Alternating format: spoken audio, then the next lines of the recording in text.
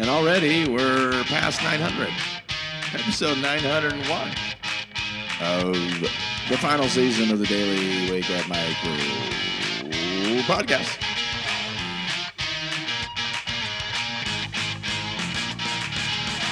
Good morning. If you haven't heard it today, let me be the first to say that you're awesome. My name is Troy Ritchie, and I'm the host of the Daily Wake Up Micro podcast, which you're listening to today.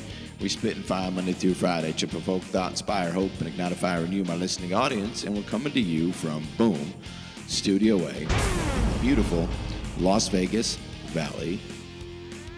Oh, it's another TST, another True Story Tuesday. True Story Tuesday! I guess it is. I'll tell you. For today's True Story Tuesday, I'll tell you about an experience I had at a grocery store. My son, Colt, and I were in a hurry to get the items we needed. And as I weaved through the aisle like a young Russell Wilson weaved through the people at the mall, I came across a slow walker. You know the type, right? They don't know exactly what they want, so they aimlessly gaze at the shelf, hoping that that what they want will jump out at them. Most slow walkers don't walk in a straight line either, so I noticed two slow walkers from a distance and gauged where I could squirt between them. I exaggerated my left step as I juked to the right and turned my hip to make sure I didn't touch anyone. Brilliant move, in my opinion, until I stepped on a wet spot.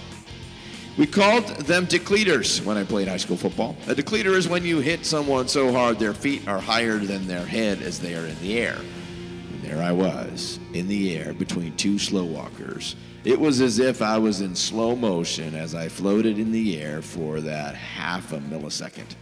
The look on the face of both slow walkers was priceless. When I landed, there was a loud thud. "Get up," I heard the voice in my head say. "Get up."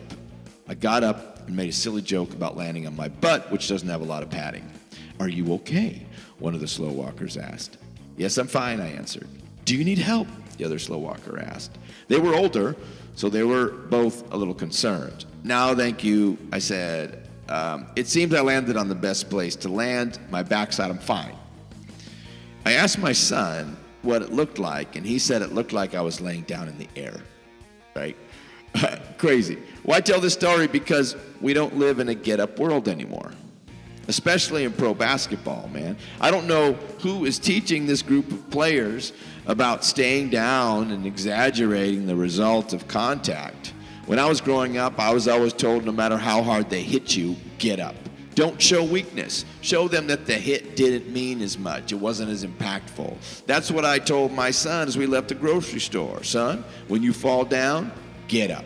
Don't try to find a store manager about a water spill that they couldn't have known about to try and get something because of an accident. Sometimes accidents happen. Sometimes it's no one's fault. If I wanted to, I could demand that they pay for some medical bill or pain and suffering type lawsuit.